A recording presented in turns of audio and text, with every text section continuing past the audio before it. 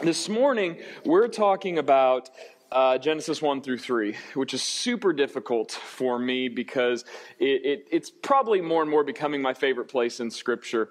I think that the author was doing so much more in Genesis 1 through 3 than what we tried to shove into it as Westerners who want a equation of cosmology. I don't know if that's what the author of Genesis is trying to do, but more importantly, I think that the more you understand Genesis 1 through 3, I'm certain of it because the way it's written in Hebrew, the more you understand the whole Bible.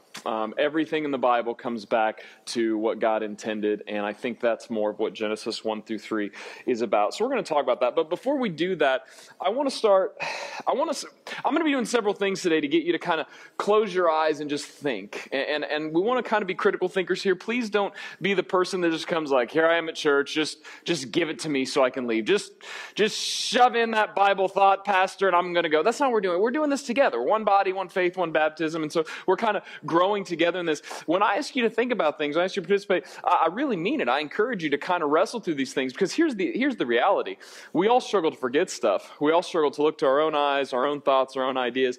This is a moment where we get to come together to worship God, to say, despite everything else, we're going to worship a God who has all authority, who's with us always through King Jesus. And that's what we're doing here when we gather. And we do it not just individually. It's not just personal Jesus, personal save. This is a corporate reality that we're doing. It's the kingdom of God, right? And so I encourage you to do that. I want you to, for a minute, think about a moment in your life. Maybe you need to close your eyes to do this so you're not distracted. When is a moment in life where you felt most alive? Everything just seemed to align in your life, like everything was just perfect, and maybe even just good. There's not a single thing that could be perverse or wrong in this moment. You're hyper aware of how things ought to be, and you are a part of something good. Moment in life when just everything seemed to align just right. I'll give you some examples if this is hard for you. A lot of these things kind of come unexpected. The other morning, I don't remember if it was Friday or Saturday morning, because this is Jander Feb, right? Like every day bleeds together. No one knows what happens January and February. It's like the beginning of the year, and it's the never-ending month of Jander Feb. And so, I don't know which day it was, but I woke up and walked into the kitchen, started making coffee, and I woke up late, which makes me think maybe it was after New Year's, but I don't remember. And out of nowhere, I just hear all of my kids. They're all doing perilla beads. I don't ever know what it's called, but they're doing these little bead things that you put in these little holes. It is like a nightmare, by the way. They'll spill. Calm down. So they're doing this craft thing and ironing it on, right? And so, but they're all doing it. All four of them. No one's yelling, no one getting mad at each other. And they're listening to a song, God Only Knows, by some band that sings Christian songs. And when the chorus comes on, every single one of my kids starts singing loudly this chorus. We didn't orchestrate it. We didn't tell them. They just started singing it. And it was just a moment where you're just like, our kids don't understand the depth of their worship right now. They don't understand the lament of this song. They don't understand how bad. They just know that there is a God who connects with them and hears them this moment. It was beautiful. And Nikki and I were just sitting there like, man, we didn't even lead this. It was just a beautiful moment, right? That happened in my life. There are other examples I thought of about things just seeming right, things being really pure and good. This is really cheesy, and maybe this doesn't amaze you all, but when Nathan drums and sings, I don't know if you know anything about music, but can someone just acknowledge, shake their head how hard that is? It is so hard. And there's this moment where it's like, God created him to do that, because there's few people that can do that. And the way that God put him on, he's leading us, man, that is a beautiful moment. It's so good. When Bridget teaches, man, she was up here talking about the Holy Spirit with the kids several weeks ago. But if you're ever on Wednesday nights, if you catch her teaching, there's just this moment where it's like, man, this is good. God created her to do this. There are times in my house where I see Nikki ordering the chaos and everyone's sitting at this giant table doing different schooling things, and it's both a mess and also incredibly ordered at the exact same time. There's these moments. And maybe for you, it's, you have that vacation once where the coffee was right and you're sitting on the beach, or maybe you're in a log cabin somewhere. It's like, this is just a good, perfect moment. For some reason, I can't get past this moment where I was hunting once. I've hunted a lot, but there was one moment in particular particular where it was all kind of still green but fallish and the leaves were falling, but then based off Missouri's weather being super weird, also snow was happening. So we had this weird blend of not quite the end of summer, not quite the end of fall, but then it started snowing. And I remember as I was sitting there, I sat for several hours because I'm really hardcore, right? So I can hunt for 6-7 hours at a time. So I'm sitting there just casually, no big deal. But I'm sitting there and I just watch it go from green to white. And it was so beautiful. It's like, it's so perfect moment. We have these moments. I want you to think, what does it mean for this moment in your head? What does it mean for it to be good? What marks it as being good? What marks goodness as good? Is it because you decide it was good? Is it because you feel a particular way and because the feelings align and no one's interrupting you and the coffee was hot enough, because the pay raise at work was just right? What made it good?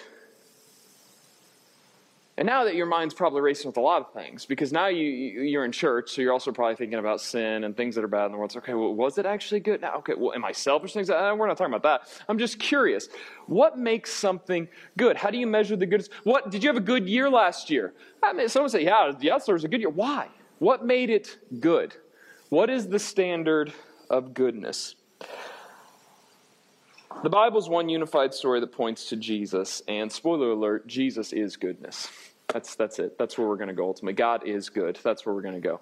But we need to talk about that. We need to unpack that because I think that's what's happening. We're going to pray here in a minute. And one of the things that I want us to do as we pray, open your Bibles to Genesis 1. It's the first page. It might not be the exact first page because of preface and people talking about how they translated the scriptures. But roughly the first page of where it actually is inspired. That's Genesis 1. And so open your Bible to that. As we pray, I want you to put this in mind. It is impossible for me to spend 10 weeks on Genesis 1 through 3 and cover everything. It's impossible. There is so much here. When you study the Hebrew and you study the order of things, it's so beautiful and powerful. It's impossible for me to cover it. And so it's impossible for you to walk in this and not impart a Western 21st century cosmology. I promise you want Genesis to answer questions that it's not trying to answer. I promise. Because that's the way we approach the Bible. This is why we have to study. This is why we open our hands and open our hearts to God. Because the Bible wasn't written to answer absolutely every question that you have. Because you have a limitation of knowledge and you have a limitation of language. The Bible was written to point you to God who is. That's it. To point you to God. The most important questions the Bible answers. But sometimes when we approach this, you're going to want me to say something about, you're going to want to unearth, is the pastor an old earth or a young earth creationist? Let me figure out what he says so I can who cares? I'm not going to tell you what I think because it doesn't matter. Right? That's not what Genesis was trying to prove. And so I'm not going to talk to you about a literal 7 days because I don't think that's really the main point. I'm not going to talk to you about the Big Bang and God said it and bang, it happened. I'm not going to talk to you about the chronology of time and how, hey, based off time works, if God's outside of time, philosophically, he did everything in a moment anyway. And so it was similar to what cosmologists come back to. The prevailing theory is Big Bang, right? So maybe God did all happen in one moment. And the fact that it was 7 days is just the idea that it was a perfect amount of time for 7. We're not going to talk about that because it doesn't matter what I believe. It doesn't matter what you believe. What matters is how we look to the Lord. And the reason I care so much about us open-handedly praying about this right now, we pray every Sunday before we get too much into it. But the reason I really emphasize that right now is there is an issue that happens where you have an expectation. You want some teacher to align exactly with your idea of cosmology and what you learned in the 80s or 90s or yesterday's thoughts. And we want to approach the scripture open-handedly and say, this is one unified story that points to Jesus. And we want to understand what the original author is trying to say to the original audience, but above all that, we want to worship the God who is and who Scripture says this God is. And so let's pray that we do that together and we avoid all these distractions that we impart in this and say, we need it to say that, hold on. We need to hear what God wants us to hear. His Spirit is here, and He's going to guide us. And apart from all the words that even I just said, I probably fumbled something just then that you're upset about. Let's calm down and say, what does the Scripture actually say? We're going to read it. We're going to wrestle and look to the Lord together. Let's pray. God, there is so much here that we want to unpack and wrestle with. You've told us that everything can be summed up in loving you with everything we have and loving others. You tell us that you're with us always, that we want to look to Jesus. I pray, God, that through the words you speak, that the words you speak through me, that your word that we read, that lasts forever, that Spirit would guide us to the knowledge that you want us to have, to the wisdom that we need. You tell us wisdom screams in the streets, and that we submit to your wisdom, that your Ruach will give us life, God, your Spirit will give us life. I pray that that would happen right now, that your wisdom would be heard, and that we would come out of this complex set of verses, that we'd come out worshiping and looking to you together as one. Thank you for your love for us. Thank you for Jesus. Amen. What question is the author trying to answer here? You can keep that in mind. I don't know if I'm going to answer that perfectly, but we're going to wrestle through this together. I want you to close your eyes. Close your eyes.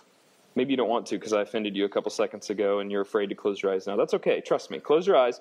I'm just going to read this to you. I'm going to read the first few verses. And I want you to let your mind gather what you think when you hear this. If you're watching from home, close your eyes. I can't tell if you're not closing them, but we'll trust you.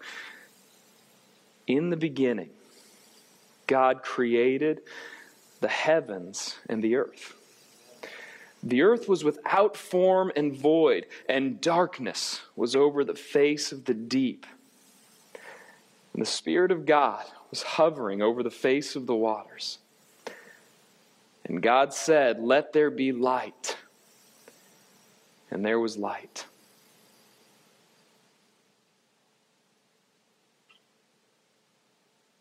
You can open your eyes. In the beginning is a vaguer phrase in Hebrew.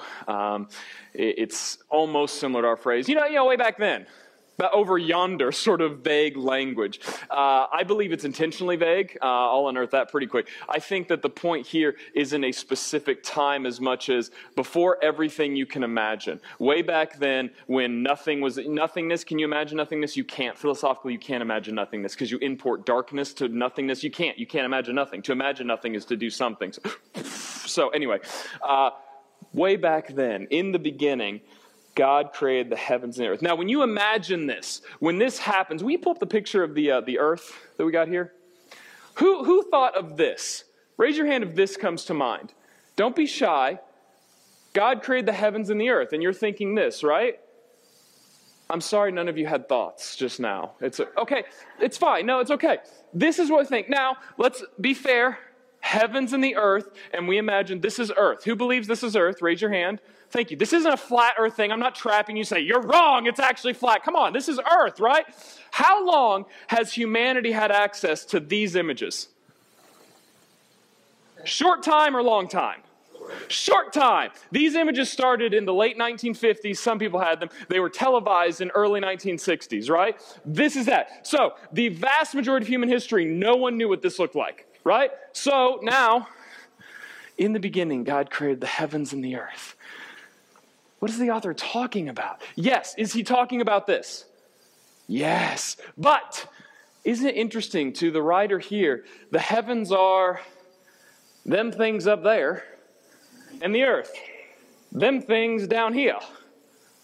Now, don't let that be stupid and ignorant to you, because maybe God's doing something a little more powerful than the cosmology you want to force into this. Cosmology is the origin. How did everything come together? Right? I don't want to use that phrase confusing. And yes, there is cosmology here. There are things we can pull out of this. Don't hear me throw all that away. I'm just saying that's not our purpose this morning, right? So, maybe the first point is, way back then, that stuff up there and this stuff down here, God. Let that sink in, because there are so many problems you have in life that come back to the fact you don't actually believe that. You don't believe that he's the objective source. You don't believe that he's the one that sustains everything. You don't believe that he's the one that created everything. In fact, spoiler alert, that's the whole problem with the whole world. That's what happens, right? In the beginning, God created the heavens and the earth. Maybe the author's trying to do something more interesting here than just give us an exact equation of things. Maybe it's something beyond what we can grasp. Can you imagine nothing? No. Can you imagine a formless and empty void? No. Like, what does that even mean? That's the whole point. Close your eyes. Read something again. Here we go. The earth was without form and void, and darkness was over the face of the deep. Imagine what that looks like. What is a formless void in your mind? Just some gelatinous clear blob, maybe? I don't know. And darkness was over the face of the deep. When you think of the deep, you probably think of ocean, water, right? Pirates. The earth is without form and void, darkness. Is this where you want to live, to build a house, raise kids, plant a garden. No, this is a rough area. There's a Hebrew word here, a phrase that comes from this, formless and void. Looks like this. I might have not queued this up well. I'm so sorry, Mr. Wade. Nailed it.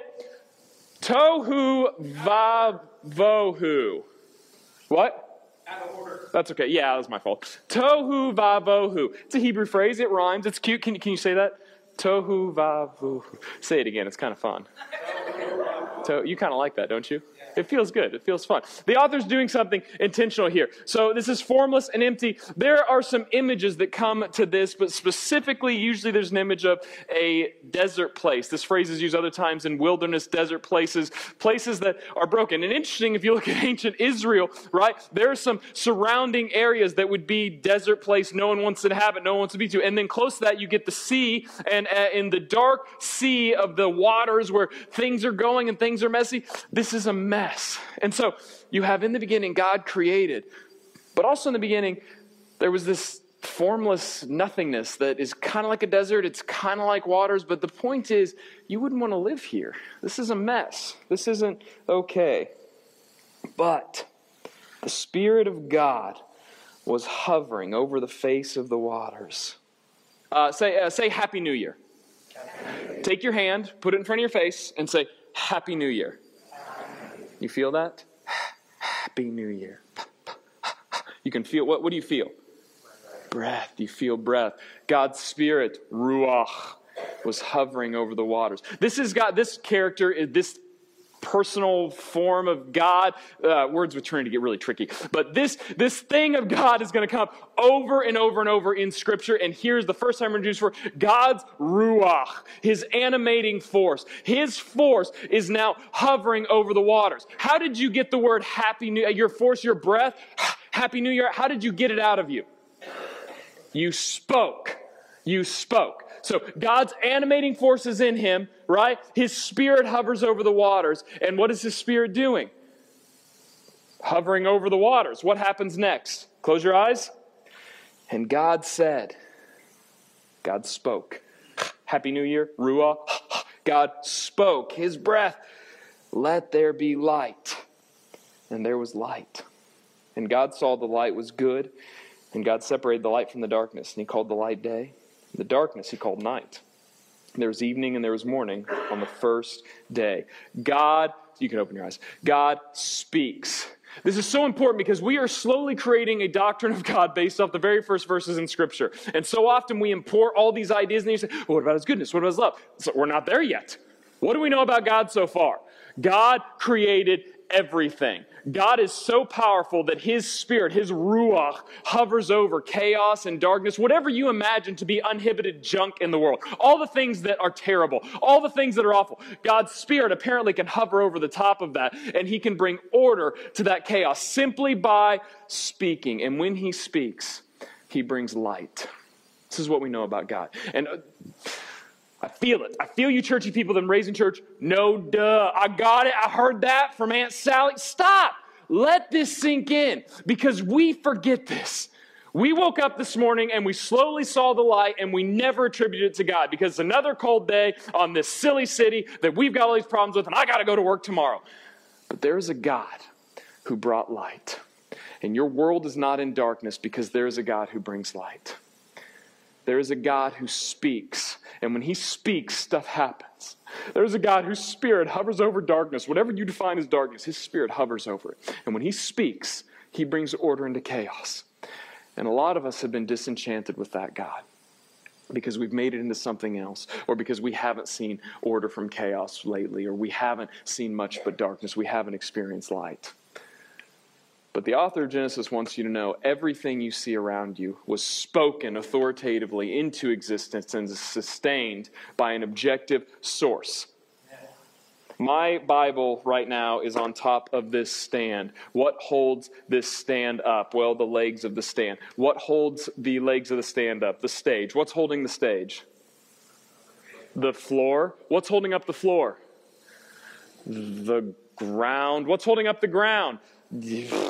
gravity. Come on, like no matter, there's some source here. And at some point you're like, the floor, the ground, what are we talking about? We're talking about the source of what we understand in the conversation, the actual boundary. This is God. And so if you want to try to, well, where did God come from? God doesn't need an answer to that question because God is. And that's what the author wants you to understand. In the beginning, this God who is, where did he come from? My son all the time. Well, who created God? That's not the point. We don't, that's not, there's no answer to that because of the ground. Who created the ground? Well, God created the ground. Stop, churchy people. What is the ground on top of? I don't know. It's the base. It's the bottom. Whatever word you want to use for stuff at the beginning. In the beginning, God. He's the source. He's the objective source. This matters practically for your life because you want to know what love is. And you want to argue, is love love or is love something else? Who created love? The objective source. What's justice? What do we do about abortion? What do we do about the gays? Stop! What's the source? This is where the Bible wants you to start answering those questions. Where does it all come from? In the beginning, there's a God. And that God speaks and he transforms everything. He brings order from chaos. This is a Bible nerdy thing, but I got to point it out because I'm so fascinated with it. There's an image here. It's itty-bitty lettering, and I highlighted where it says God speaks, and you won't be able to see this very well, but you can see the highlights. You know how many highlights are here? 10. There's 10 of them. Do you know how many times God speaks in Genesis 1? 10. Yeah, don't get bored. We're still together. 10. God speaks 10 times. Again, you start understanding Genesis 1 through 3, you understand the entire Bible. You know some other significant 10s in the Bible? How many plagues were there? If you read the plagues and you compare it to Genesis 1, it's almost like God is dismantling creation in front of Pharaoh. And you say, well, what's one of the last plagues? Darkness. Plague after that? Death. What's the first thing God creates? Light. There's a significance when Hebrews read this and then they read their history and say, hold on. Doesn't God speak 10 times to dismantle creation for Pharaoh? This is the God who creates order from chaos. Wait, I know this God. How many times does God first speak to Israel on Mount Sinai? We call them the 10 Commandments. There's a whole lot more after that, by the way. 600 something, 618, 13, I get confused sometimes. There's 600 plus of them. He speaks 10 times. I know this God. He's the God who speaks 10 times. And then, what kind of things does God speak into existence? What does he call them? Good things. Do you know how many times he says there's good? There's an image here.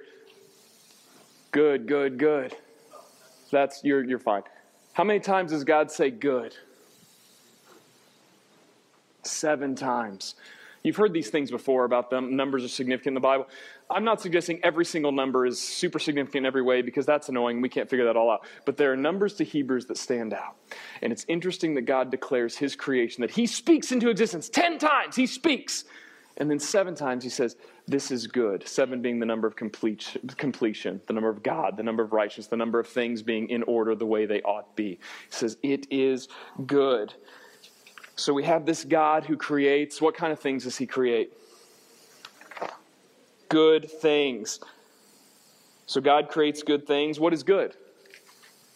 The things God creates. Now we're starting to come. So you remember that moment that you said was good? Why was it good? Is it good because you said it was good? Is it good because you're... Maybe. But how do you know what goodness is? The author of Genesis wants us to know. You want to know what good things are? You want to know what right things are? You want to know what a perfect set of completed order is? 10, 7. You want to know? You have to look to the Lord. You're not going to get it anywhere else. Not in these other creation stories, not in these other ideas of gods or weaker gods or lesser Elohim. That's not it. The ultimate thing is our God who speaks 10 times, who speaks perfectly and declares things good. Look at verse 26. Then God said, let us make man in our image, after our likeness, and let them have dominion over the fish of the sea, and over the birds of the heavens, and over the livestock, over all the earth, over every creeping thing that creeps on the earth. So God created man in his own image. In the image of God, he created him. Both male and female, he created them. We are created in his image. You've heard some of these things before. Yes, you've been in church. We're created in his... See this? Maybe this will work. I can see some of you. Hopefully I don't blind any of you. See, oh, there's Keith. Christian's back there. All right, there's Ron. Is this me? Here, I'm in the mirror here. I'm going to have to look at you guys backwards here. But, yeah, am I in the mirror? Is that me? No, so have I metaphysically become two people? No, it says it's tricky. So is it me? Sort of. It's an image of me. It's an exact replica of me. Is it you? Kinda, right? It's tricky, right? So this is the idea of being created as an image. And this mirror is so important because think of a weird sci-fi movie. What if this happens in cartoons sometimes too, like I'm waving at my image and then like the image pokes me in the eye. Like, oh gosh, don't do that reflection that kicks me in the gut. Stop. I didn't kick myself in the gut. And then it crawls through the mirror. It's like, I'm Doc David, follow me. And then it walks away and we're just like, whoa, insert hero movie, whatever. You know what I'm saying? Did anyone follow that? Me comes out of the mirror. Okay, sorry. It worked in my head, right? This is the idea that Genesis is trying to create. We were created in this image. We were created in the image, the mirror image. It's not the source. It's an image. And what is the image of God up to this point? A creator of good things. It's interesting that your desire in life, when we talk about things, say, what's your job? What do you want to do? Talk to kids. It feels like so much with youth, working with youth. You're always at, what are you going to do? Like, what are you going to do in the world, dude? Like, you're going to grow up, you got to make money, but like, you don't want to do meaningless money stuff. And what are you going to do with that money you make? What are you going to do? Someone's funeral, we have a eulogy. You talk about, what did they do, right? And of course, you don't want me at your eulogy to say, well, Dennis was kind of a turd. Like, that's not what we do. We talk about how great each other is, right? It's because we want to make something good of the world. You were created in the image of a God who creates good things.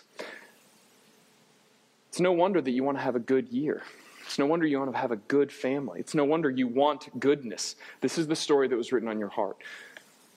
God created you to create good things in His image. Back to the intro question. What is good? What is the moment you have? What measures that in goodness? Interestingly enough, all the things that you value deepest in life, all the things Hallmark movies and Nicholas Sparks are writing about, these are all things that come back to God. You think about love, family, justice, righteousness, heroic acts, all the hero movies we have, and peace, joy. These things all come back to an objective source of who God is. And He created us in His image. We desire those things because they reflect Him. God created these good things. What happens after He creates humanity? Genesis 1:28. And God blessed them, and He said to them, be fruitful and multiply, and fill the earth and subdue it, and have dominion over the fish of the sea, and over the birds of the heavens, and over all the living things that move on the earth. God creates it, gives it to us, and says, enjoy, go manage it, subdue it, be good managers, imitate me, created in my image. The message here is that you were created in my image. You were created in my goodness to create good things. So go and do that for my glory, to point back to me, to point out how good I am. And by the way, because I'm so good and great, it's going to take you forever to do that, because that's what you do. And there's endless ways to do that, right? You could make a rock and you can sharpen it and create an axe and then cut down trees and then you can build houses. That's neat. Now you've created a house and that glorifies me because I'm the objective source of good things. A good thing points to an objective source of good things. Now you start understanding why Jesus can talk about a kingdom. He didn't talk about just your personal salvation. He talked about a kingdom. What if the world was structured in a way that every little thing you did actually pointed to an objective God who loves everyone, who wants them to know how good He is, how glorious He is? Every house you built, every project you did at work, every caricature you printed on your 3D printer, what if in some way that pointed to the goodness of God? Whoa! Now the world all of a sudden starts making sense. Now the hero movies. What if man, this is for free. The book of Boba Fett came out recently. It's a new Star Wars thing, and it explains how Boba Fett got out of the Sarlacc pit. Anyone with me? Does anyone care about this? Fine, I'm going to do it anyway. And so, interestingly enough, this story, episode 1 is called Strangers in a Strange Land. Where does that come from? Exodus, right? Yes, also that. Two sources, right? There was a book that was written in the 70s, 60s? So there's a sci-fi that was written, right? And then it also comes from Exodus. And there are several things in the book of Boba Fett when people are analyzing this episode 1 that dropped last Wednesday. People are analyzing, whoa, there's a lot of like Pharaoh stuff in here and Moses stuff. It's interesting. And so I was talking to a guy at my gym about it, and he said, dude, there was a book written in the 60s about how all religions and all stories come back to the same basic thoughts, and every story is telling the same story. He's not a believer. I said, hey man, wouldn't it be interesting if there is a God who created all things, that all the story in our hearts, that every story that we told, everything that we're trying to point to is ultimately still going to end up with the same ideas of love, justice, sacrifice, things that imitate our God. Now you understand you were created to create good things. And I'm not suggesting that every good thing is created for God's glory, because not everyone is intentionally doing that. But even people who aren't intentionally glorifying God, any good thing points to Him. And so we can say, hey, I know you didn't make this German chocolate ice cream to glorify God, but it's certainly glorifying God because it's so good. And only God can create something as good as German chocolate ice cream. Right? Man, it's like no one in this room has had anything good. Is there anything that excites you? God did it. And that is a reason to live every moment. It's 2022. What's good in your life? Nothing's good. It all stinks. Then there is no God. But there is a God. Because Genesis 1 steps in and says, in the beginning, God. Now, here's the thing. We can talk about all the dark things that have happened, right? I mentioned casually all the things up here that get people fired up, because I know you. I know things that bother you, right? We got masks and politics and vaccines and things things are awful, and we could go on and on. There's a list of things that didn't go right. Why? Because God gave it to us to point to Him, to glorify Him, to create good things, to glorify Him, and we chose to rebel. He said, you have two paths. You can follow me, experience joy in my glory, eat from the tree of life. We could talk forever about the tree of life. We don't have time. Watch the Bible Project video on tree of life. We'll post it on Facebook. But all through, you can eat from the tree of life, or you can choose rebellion, what's right in your own eyes. And you can read it, Genesis 3. I talk about it every week when I preach, Genesis 3. I'm not going to read it right now, but you can read the story. We were tempted. It was good in our own eyes, good for food. And the serpent said, you can be like God. You're not just the reflection. You can be the source. You can decide what's right and wrong. You can decide good and evil. So that's what we did. We rebelled. And as soon as that happened, we acknowledged we were naked. We hid from God, and we had death and cancer and wars and stillborn babies and all these things that just really crush us. And why? We start saying, why? Why do these things happen? Why is the world? We want goodness. You just told us we were created for good things. So we broke it. We're bad managers. We broke it. And I love the beginning of this story, because I don't need you to be a Christian to agree with that. Every worldview, every human has to answer some basic questions always. You have to answer, where did we all come from? Way back then, how did up here and down there get here? How did it happen? We all have to answer that question. And then we have to answer, what went wrong? Because something's wrong, right? How does it get resolved? Those are the three questions. When we walk through baptism, especially with children, but typically first conversation with salvation and baptism that I ask people is to say, how do we all get here? What went wrong? What's the solution? So I try every sermon, actually, we're talking about that. What's the solution? How do we get there? We have all these bad things happen. A holy God can't be with something that is not holy, not right, not complete. And so when we chose to rebel against God, we chose to separate from Him. And the story that we're going to discover every week is the God who does everything to make that relationship right, because we can't. And that's a story that we're invited to read this year. That's the gospel. This is the good news. There's all these bad things that happen that we broke. It's a tragedy. And God is coming to make it right, because we serve a God, we know a God who hovers over the darkness, who speaks His ruach and orders the chaos to create good things. And so maybe the message for you this morning is, I've got a long list of things that are screwed up in my life. Maybe you just need to hear that the same God who brought that sunrise that you remember being really beautiful that one day, that same God has been ordering chaos from the beginning. And there is no chaos that you can bring into this world that He can't make right. So maybe that's your message this morning. You say, man, I just need to stop there. But some of you might need to know, why? Well, how does this happen? There's a Bible Project video that we're going to play. We'll probably post it on Facebook. We're not going to play it this morning. Sorry, Wade. But as your homework this week, read John chapter 1. John chapter 1 is so fascinating. As a disciple of Jesus, he comes along and he's hearing these stories, and he's going to write these. He's a Christian man. He says, I'm going to write down these things about God. And there's a lot of discussion on who John actually was. Forget that for a minute. But John he structures John chapter 1, verse 1 through 18, exactly parallel with Genesis 1 and a little bit of Exodus. But he does this intentionally. And he talks about Jesus. In fact, he says, John 1, chapter 1, in the beginning was the Word. What is Word? Huge, long Greek conversation. In essence, what does it sound like? Happy New Year. Breath. Speaking things into existence. Your word is your authority going out to other people. My word is my bond, right? We have this idea of like, well, does your word mean nothing, right? Shake hands and I give you my word. Same sort of idea here in the Greek, but it also brings Hebrew people back to, wait, there's a God who speaks. In the beginning was the Word, and the Word was with God, and the Word was God. The Bible has these like pregnant sentences that we read, and you can hear them and say, that's true, but also you can debate it forever. What does it mean that Jesus is God, but Jesus is separate from God? Welcome to Trinitarian discussion. These things are complex. It's interesting to note that it's above us. And we can say, man, we worship a God that is one in three parts, that loves us enough to continually reveal himself to us and try to connect with us. And we see that in the Spirit. His ruach is hovering over the waters, pneuma in Greek. See that in his Spirit. We see that in the Son, Jesus, who comes down as a human to live with us. The Word was God. Right? We see that in God the Father. Verse 2, he was in the beginning with God. All things were made through him, and without him was not anything made that was made. In him was life. In him was life. And the life was the light of men. The light shines in the darkness, and the darkness has not overcome it. Tohu vavohu.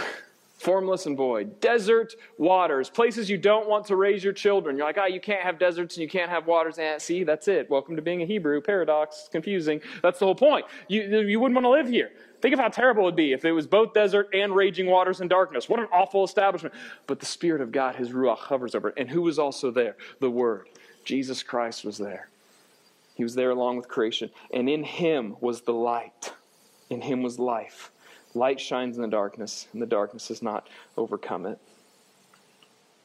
Later on it says, but all who did receive him, who believed in his name, he gave the right to become children of God. Although we were separated, we're able to be children of God. They were born not of blood, nor of the will, or of flesh, nor of the will of man, but of God. When we start talking about Genesis 1 through 3, when we say that the whole Bible is one unified story that points to Jesus, I can't tell you one specific line in Genesis 1 through 3 that's specifically like, you see, this is the specific Jesus thing. There's kind of a messianic prophecy when God talks to Eve, right? Here's the point. All of the Bible is creating a narrative structure to help you understand that there is a problem. We are separated from God, and the solution is going to be seen in Jesus. And when you see the Bible as a whole narrative that points to Christ, you see that everything comes back to the only hope that you or I have is Jesus. There's a God who creates that brings order to chaos. There's a God who loves you, who's trying to communicate with you. This is why we're reading the Bible together this year, because Jesus Christ is life. He is the light that shines in the darkness, and the darkness cannot overcome it. That God has been consistently trying to make a right relationship with us from the beginning. Jesus specifically says, John 14:6, I am the way, the truth, and the life. No one comes to the Father except through me. Here we come at the end. Who created you? God. What did he create you in his image, right? And his image is to create good things. So why were you created? To glorify him, to create good things. What's a good thing? What God says is good. Why? I can't do that. Yeah, you can't. You're right. You broke it, right? And you continually break it. But Jesus is the light. Jesus is the life. And through believing in him, we are made right. And so through Christ, actually, you can. So Jesus says, apart from me, you can do nothing. John 15:5. But through him, you'll bear much fruit, right? And so you want to do what's good? You want to do what's right? You want to do what you're created to do? You want to do good things only through Jesus. That's it. That's your shot. How do I know? How do I do good things? This is why we're reading the Bible. Because this is it. This is our shot at knowing. As we move forward several weeks and we wrestle through the rest of the year as we read the Bible, and whether you keep up or you get behind or you fall off and you still attend, that's fine. We want to see that this Bible is one unified story that points to Jesus. We want to see that Jesus is our King, and everywhere we look in here, the only hope that we have is Jesus. And I want you to read Genesis 1 through 3, and I want so bad for you to connect the way God created the world and how everything is intimately coming back to his glory. All the problems in your life are things of you rebelling, saying, I want to do what's right in my eyes. I've decided what's right. Every argument that we have, man, there's this unity, all the brokenness that comes, the disunity, things we argue about. It's so interesting that those things aren't rooted in looking to the Lord, looking to us, me being right, me doing what I want. In the end of the story, God redeems everything, and we see again a garden and a river and everything made right. In fact, it's actually terrible theology that God's just going to set the whole thing on fire and something new, we're all going to be whisked away. You're going to die and whoop, you're whisked away somewhere else. That's actually not quite biblical, and that's not treating Revelation appropriately. In fact, think about just in general, does it logically follow with the Bible? Is if God creates this thing that he says is very good, right? Is he just going to torch it all and destroy it and crush it? Think about this. Who has the best burger in town? Real quick. The answer is Patty's. Sorry, you're wrong. So Patty's has the best burger in town, maybe Echo Lounge. Let's say that Patty's goes under new management. Sorry, Papa Patty, let's say it goes really terrible, and they start having terrible burgers, right? Is my solution to write a Yelp review and then rally all of you to go burn the place down? Burgers are terrible, let's burn it down. No, you would never do that. Your favorite restaurant stinks. You go burn it down? No, you wish for new management. You want someone to make it right. Get back to the way things were meant to be. Now you understand the gospel. This is what God's trying to do. And he does it through King Jesus. This is how Jesus can say, I have all authority. I am with you always. As you move forward this week, I want you to think about what's good. Because there's a lot of things we can land on here. We can talk about tens. We can talk about spirit. We can talk about the tree of life. This message evolves so many times throughout the week. There's so many things to emphasize here. I want you to just think about what's good. Because you want to have a good year. You want to have a good family. You want to have a good boy and girl. You want to have a good work life. You want to have a good savings. What is good? Who says it's good? Why do they say it's good? What makes it good? We read a story here of a God who orders chaos. A God who makes all things new and says, this is good. He creates all things. And so you were created in that image. It makes sense that you want something that's good, and you broke it. I broke it. We only know what's good because of who God is. And so this year we're looking to Jesus. We're looking to his word to say, what is good? What does it mean for things to be right, for things to be good? And here's the truth.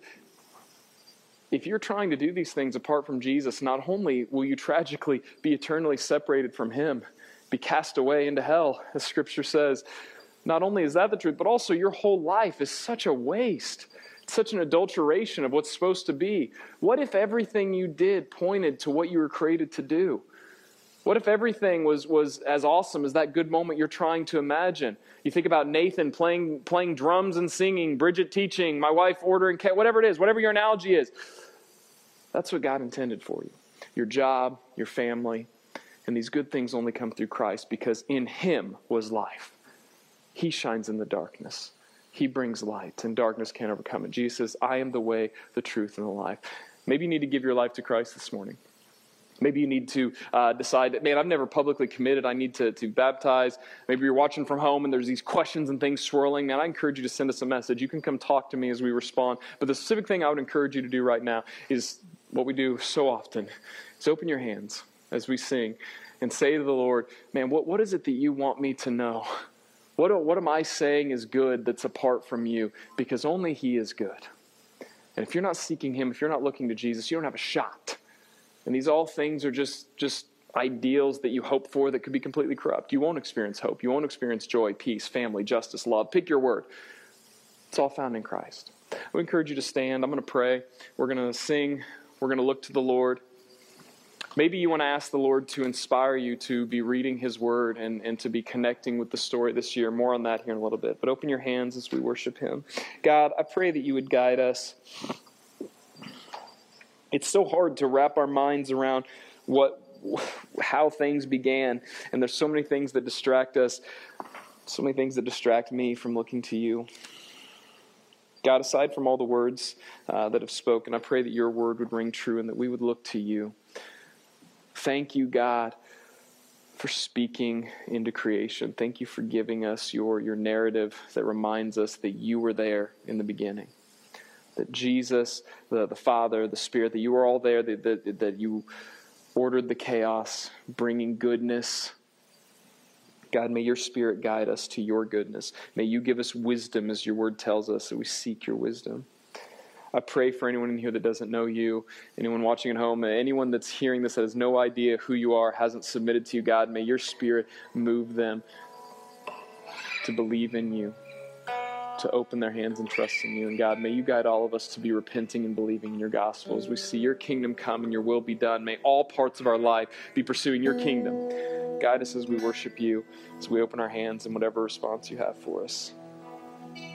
Thank you for being so big, God. Bigger beyond anything we can imagine.